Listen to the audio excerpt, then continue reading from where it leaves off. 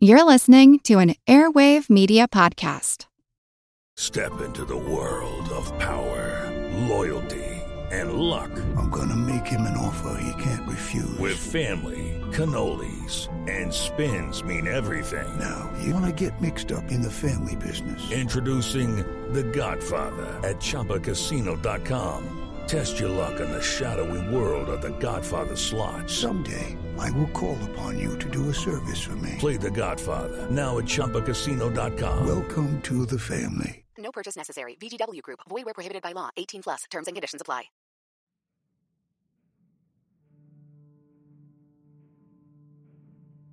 The facts in the case of Monsieur Valdemar.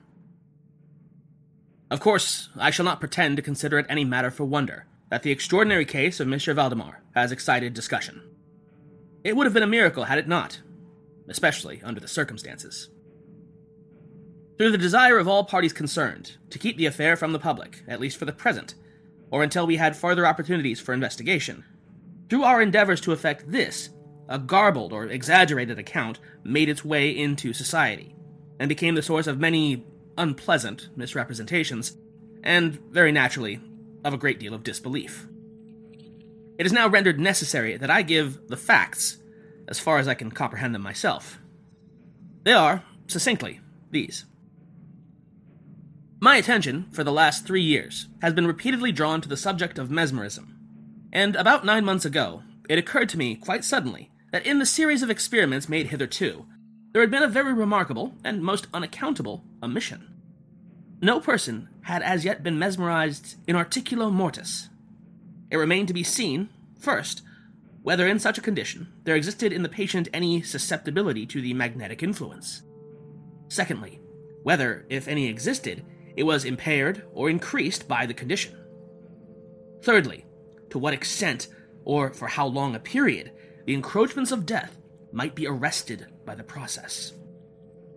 There were other points to be ascertained, but these most excited my curiosity.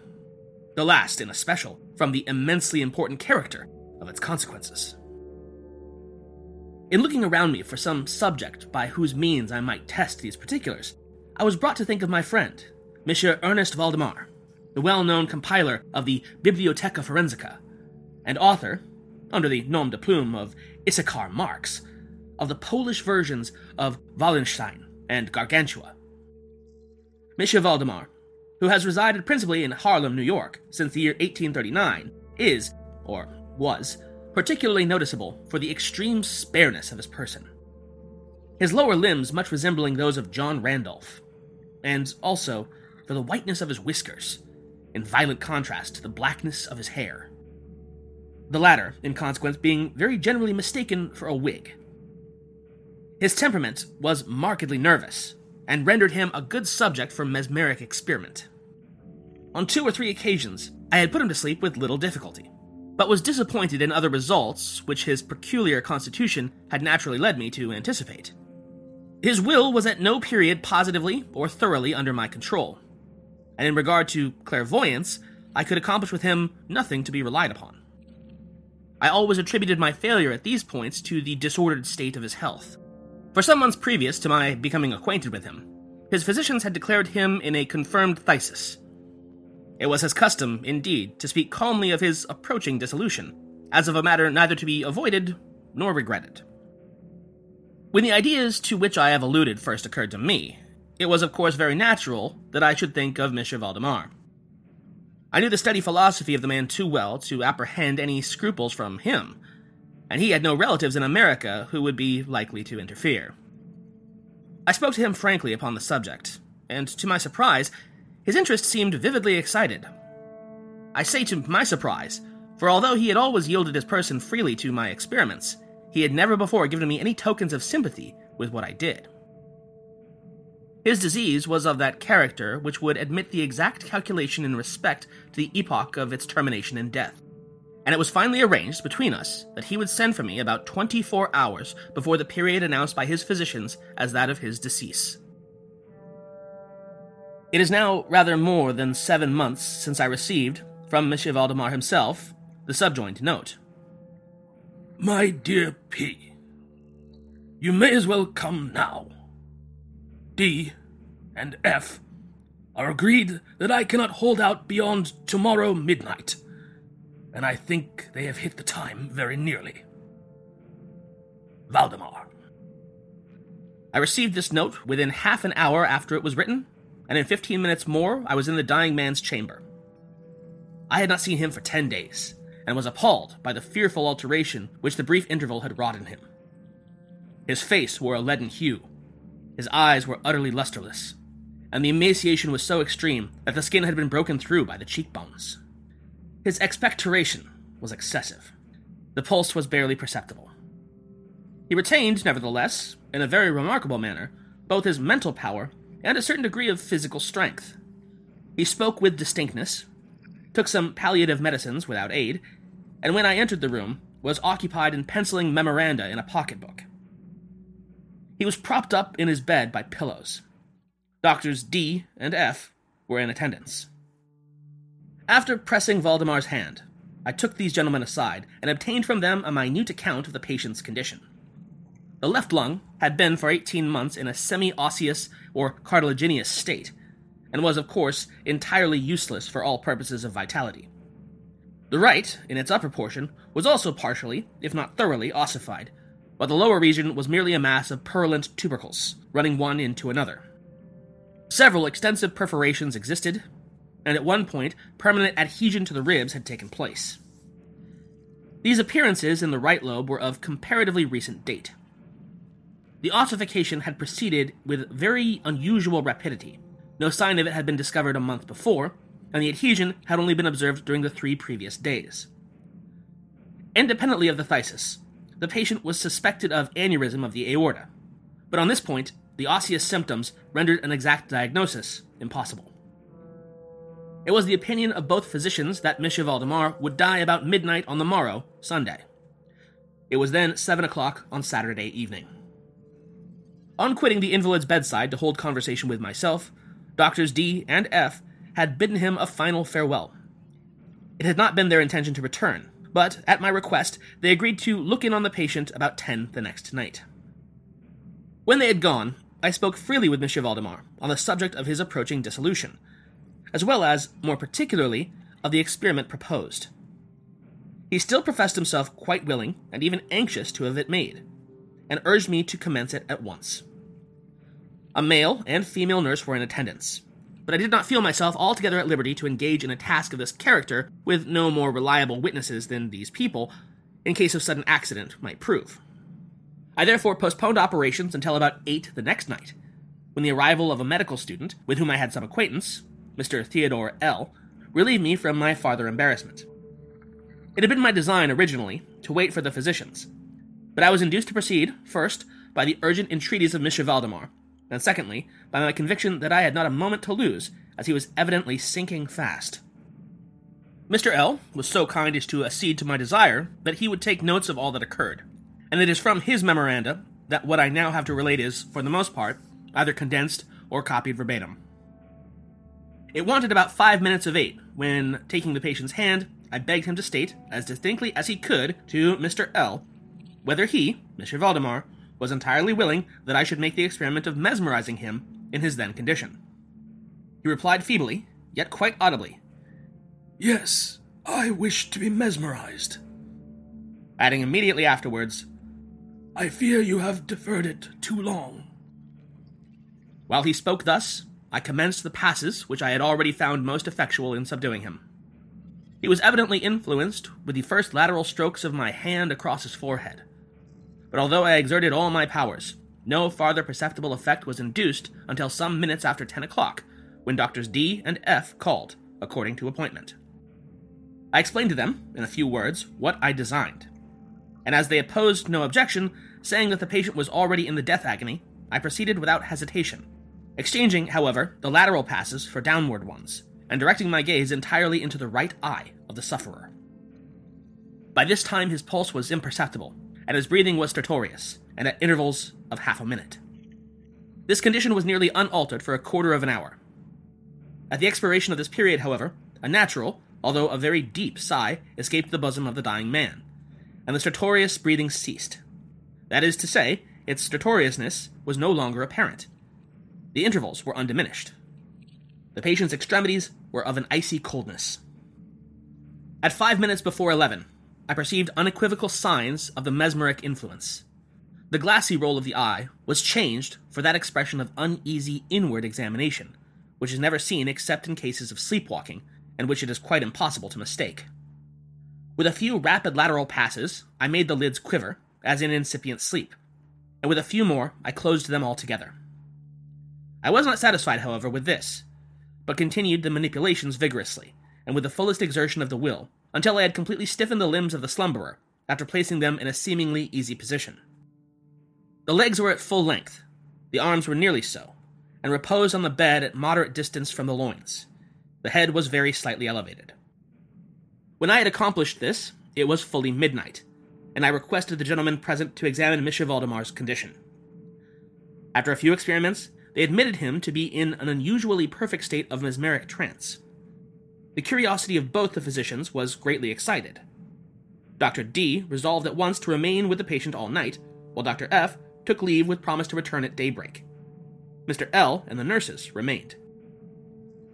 We left M. Valdemar entirely undisturbed until about 3 o'clock in the morning, when I approached him and found him in precisely the same condition as when Dr. F went away. That is to say, he lay in the same position. The pulse was imperceptible, the breathing was gentle, scarcely noticeable unless through the application of a mirror to the lips. The eyes were closed naturally, and the limbs were as rigid and as cold as marble. Still, the general appearance was certainly not that of death. As I approached M. Valdemar, I made a kind of half-effort to influence his right arm into pursuit of my own, as I passed the latter gently to and fro above his person. In such experiments with this patient, I had never perfectly succeeded before, and assuredly I had little thought of succeeding now. But, to my astonishment, his arm very readily, although feebly, followed every direction I assigned it with mine. I determined to hazard a few words of conversation. "Monsieur Valdemar," I said, "are you asleep?" He made no answer, but I perceived a tremor about the lips, and was thus induced to repeat the question again and again. At his third repetition, his whole frame was agitated by a very slight shivering. The eyelids unclosed themselves so far as to display a white line of a ball. The lips moved sluggishly, and from between them, in a barely audible whisper, issued the words, "Yes, asleep now. Do not wake me. Let me die so." Here I felt the limbs, and found them as rigid as ever. The right arm, as before, obeyed the direction of my hand. I questioned the sleep-waker again. "Do you still feel pain in the breast, M. Valdemar?" The answer now was immediate, but even less audible than before. "No pain. I am dying." Hello, it is Ryan, and I was on a flight the other day playing one of my favorite social spin slot games on ChumbaCasino.com. I looked over at the person sitting next to me, and you know what they were doing? They were also playing Chumba Casino. Coincidence? I think not. Everybody's loving having fun with it. Chumba Casino is home to hundreds of casino-style games that you can play for free anytime, anywhere, even at 30,000 feet. So sign up now at ChumbaCasino.com to claim your free welcome bonus. That's ChumbaCasino.com and live the Chumba life. No purchase necessary. VGW Group. Void where prohibited by law. See terms and conditions. 18+. I did not think it advisable to disturb him farther just then, and nothing more was said or done until the arrival of Dr. F, who came a little before sunrise, and expressed unbounded astonishment at finding the patient still alive. After feeling the pulse and applying a mirror to the lips, he requested me to speak to the sleep-waker again, and I did so, saying, "Monsieur Valdemar, do you still sleep?" As before, some minutes elapsed ere a reply was made, and during the interval the dying man seemed to be collecting his energies to speak. At my fourth repetition of the question, he said very faintly, almost inaudibly, "Yes, still asleep, dying." It was now the opinion, or rather the wish of the physicians, that M. Valdemar should be suffered to remain undisturbed in his present apparently tranquil condition until death should supervene. And this, it was generally agreed, must now take place within a few minutes. I concluded, however, to speak with him once more, and merely repeated my previous question. While I spoke, there came a marked change over the countenance of the sleep-waker. The eyes rolled themselves slowly open, the pupils disappearing upwardly.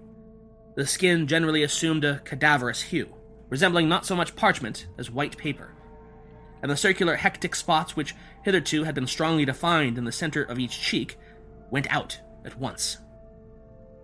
I use this expression because the suddenness of their departure put me in mind of nothing so much as the extinguishment of a candle by a puff of the breath.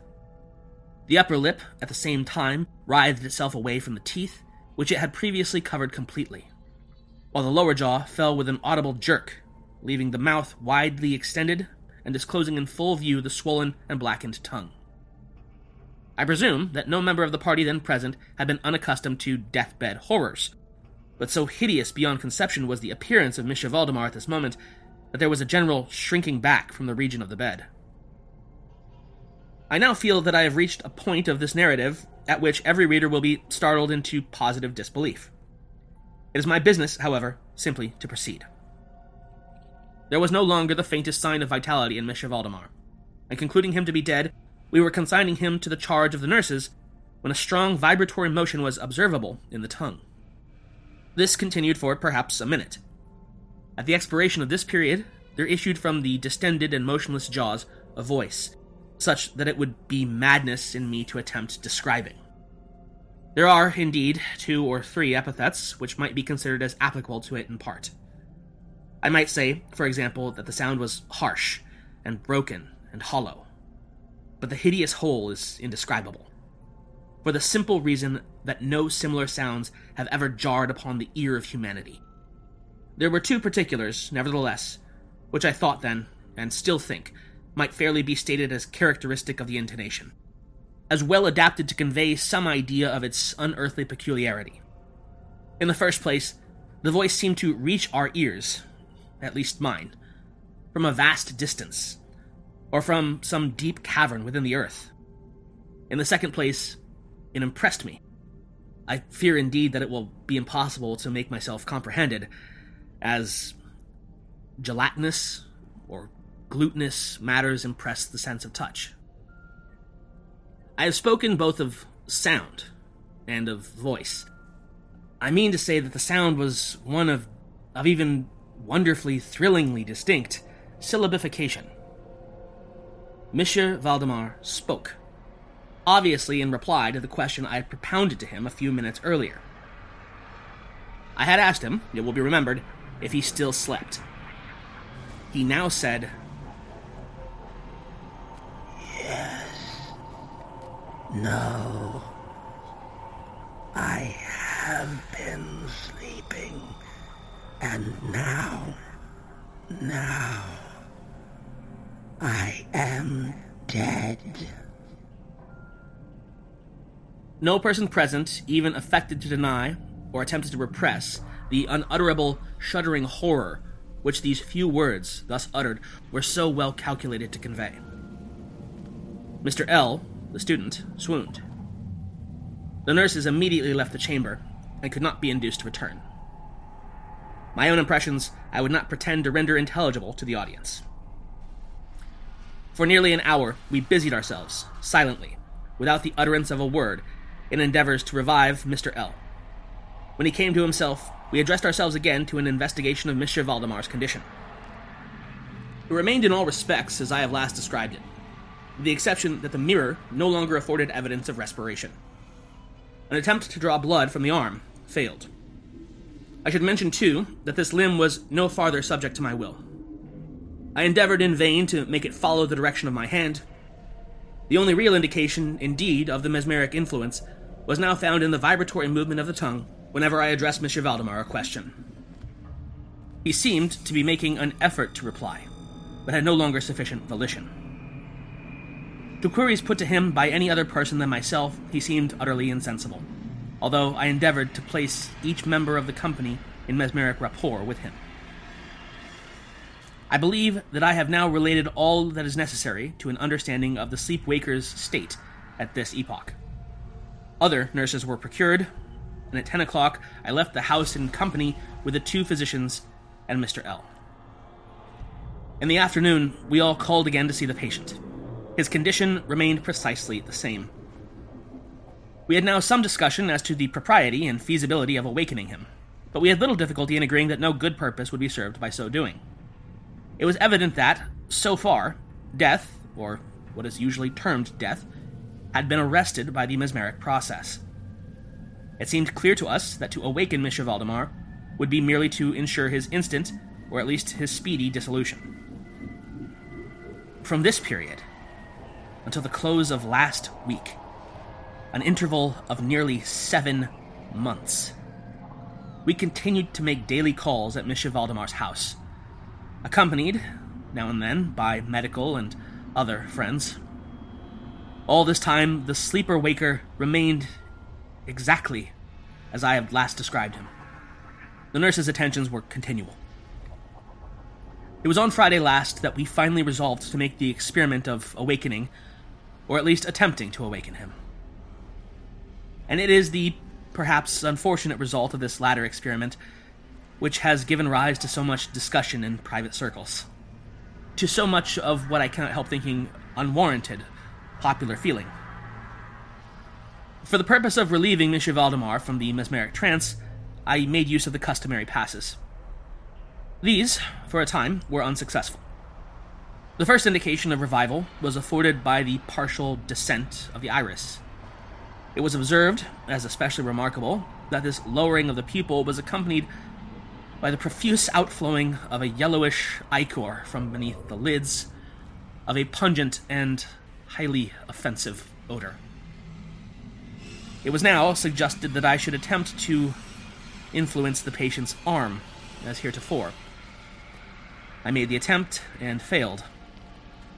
Dr. F. then intimated a desire to have me put a question. I did so as followed. Monsieur Valdemar, can you explain to us what are your feelings or wishes now? There was an instant return to the hectic circles on the cheeks. The tongue quivered, or rather rolled violently in the mouth, although the jaws and lips remained rigid as before. And the same hideous voice which I have already described broke forth. For God's sake, quick, put me to sleep. Or quick, waken me, quick. I say to you that I am dead. I was thoroughly unnerved, and for an instant remained undecided what to do. At first, I made an endeavor to recompose the patient, but failing this through total abeyance of the will, I retraced my steps and as earnestly struggled to awaken him. In this attempt, I soon saw that I should be successful, or at least I soon fancied that my success would be complete, and I am sure that all in the room were prepared to see the patient awaken. For what really occurred, however, it is quite impossible that any human being could have been prepared.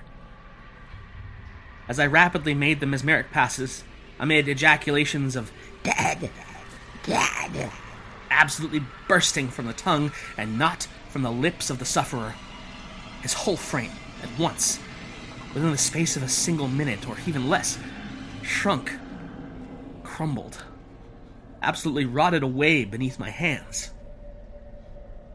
Upon the bed, before that whole company, there lay a nearly liquid mass of loathsome, detestable putridity.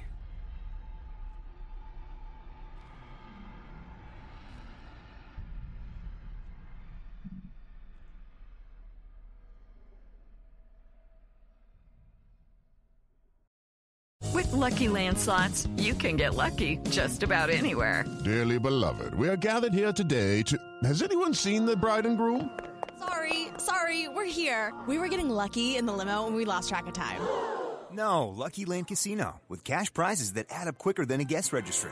In that case, I pronounce you lucky. Play for free at LuckyLandSlots.com. Daily bonuses are waiting. No purchase necessary. Void where prohibited by law. 18+. Terms and conditions apply. See website for details.